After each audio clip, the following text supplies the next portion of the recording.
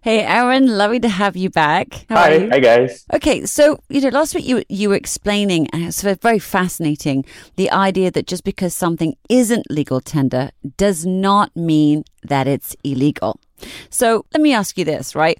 Why isn't cryptocurrency illegal if it's not considered legal either? The way the regulations or the rules are drawn in Malaysia is that cryptocurrencies are viewed as a security. Not to get into too much jargon, but when we say a security, it is something that people invest in with the expectation that someday it will be worth more or they can gain some profits from it. Right. So in Malaysia, anything that is listed or classified as a security is actually regulated by the Securities Commission. Right. Now, the Securities Commission, they regulate many things. Very common things that you already know, but perhaps may not know that are regulated by the SC are the stock market, the bonds, The futures.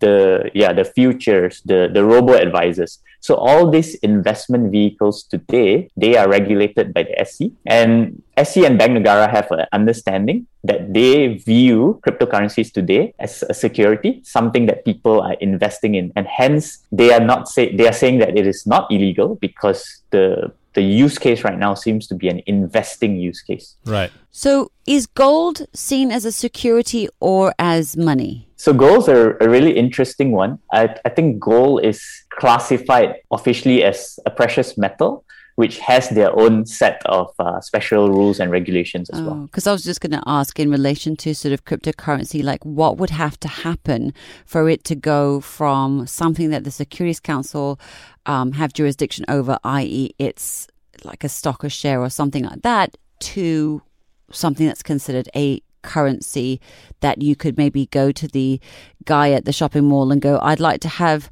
500 ringgits worth of cryptocurrency, please. Thanks very much. And, in exchange. Yeah, I think today there is a lot of dialogue going on between the two bodies, which are the Securities Commission and Bank Negara, because obviously, cryptocurrencies are something that's very new, and we have seen that although most people are using it for investment, there is this ability for people to send and receive, so people can use it to pay each other as well. So I think we are just at the very early stages, and we will see as the years go by more and more progressive rules that come out on how to use cryptocurrencies. Right. So it's a work in progress. I suppose in my mind, I'm thinking I can't go up to a shop and say I've got 1,000 shares of this particular or whatever it is I just bought and give me, again, a packet of nasi lemak, whatever it is, right? Or I can't go up to them and say I've got this gold ingot and I'm like, here, because that price floats all the time. But if it's